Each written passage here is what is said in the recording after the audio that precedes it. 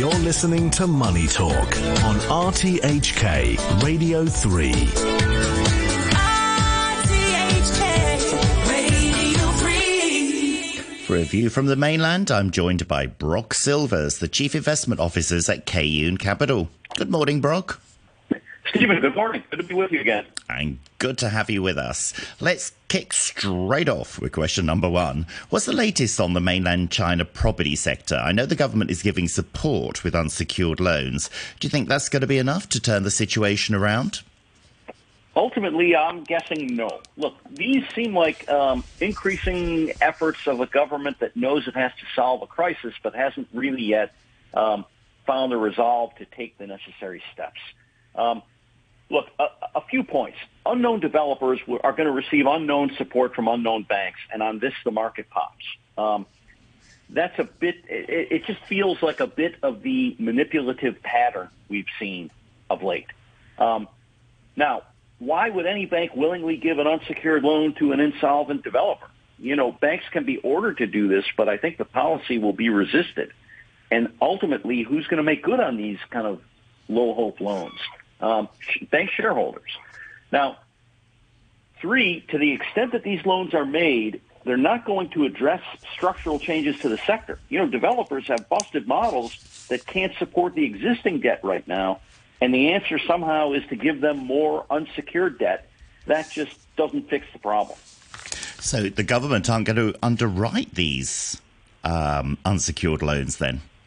No, it doesn't look like they will, which means the banks will be on the hook, which means the shareholders are just being look, it sounds like raiding bank capital in order to fulfill prepaid housing obligations, which may resolve some very near-term political tension, but doesn't solve the real estate issue or the larger kind of economic growth issue.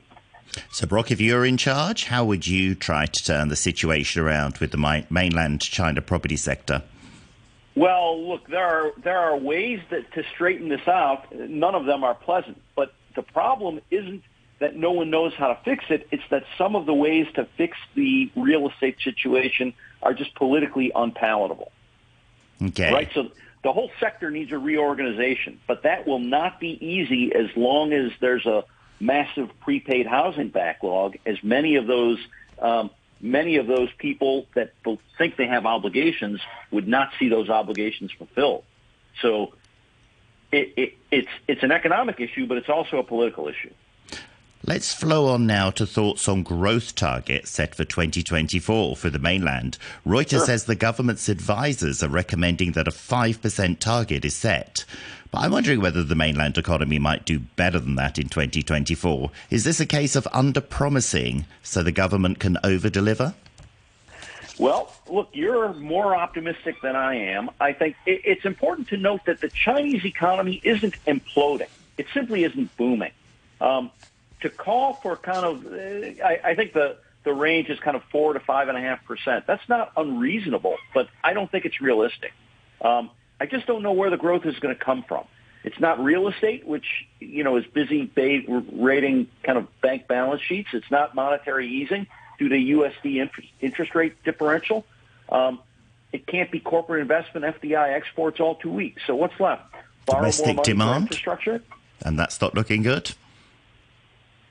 Well, look, I think that the government is again resorting to the old playbook of looking for a tertiary town that still lacks a modern airport, but that's just not going to work in today's market.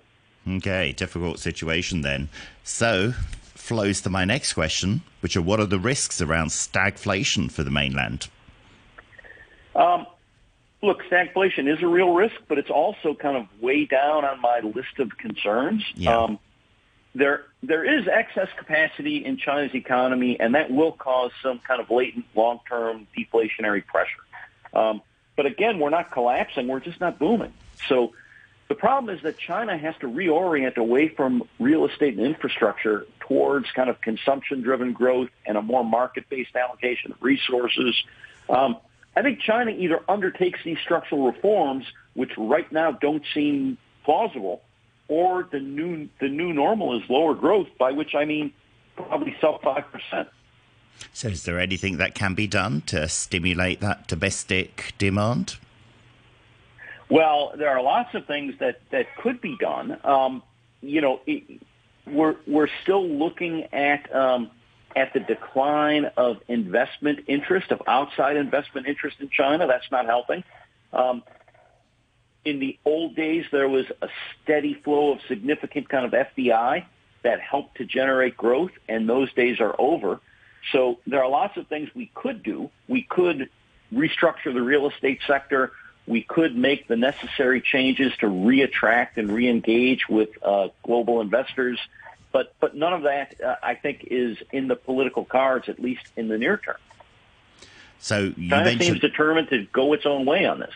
You mentioned foreign direct investment, and analysts are saying China's foreign direct investment withdrawal wave could slow as the outlook improves.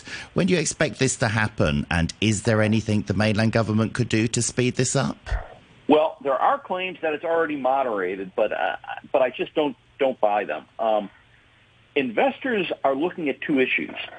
Investors are certainly disincentivized by the new lower growth rates, but also by the policy direction. And a simple return to a 5% GDP growth rate isn't going to make investors forget the directional issues. So if anyone thinks that we can have communist policies that attract capitalist support, that's just not how investors think. So China's going to have to deal with investability concerns, not just growth concerns, if it wants to reengage with foreign capital. But that doesn't seem to be a very near-term priority, so I don't expect it. Right, we have less than 1 minute for this next one, Brock, so start your clock. What data from the mainland are you particularly keen on keeping a watch on that will be coming out soon?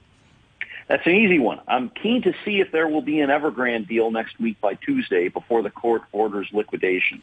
The a recovery of the general economy and Western investor sentiment is predicated on a real estate restructuring, and we'll know much more how that's going to go next week. We'll see if China's ready to turn things around. Well, Brock Silvers, thank you very much for joining us. That's Brock Silvers, Chief Investment Officer at Kaiyuan Capital. Great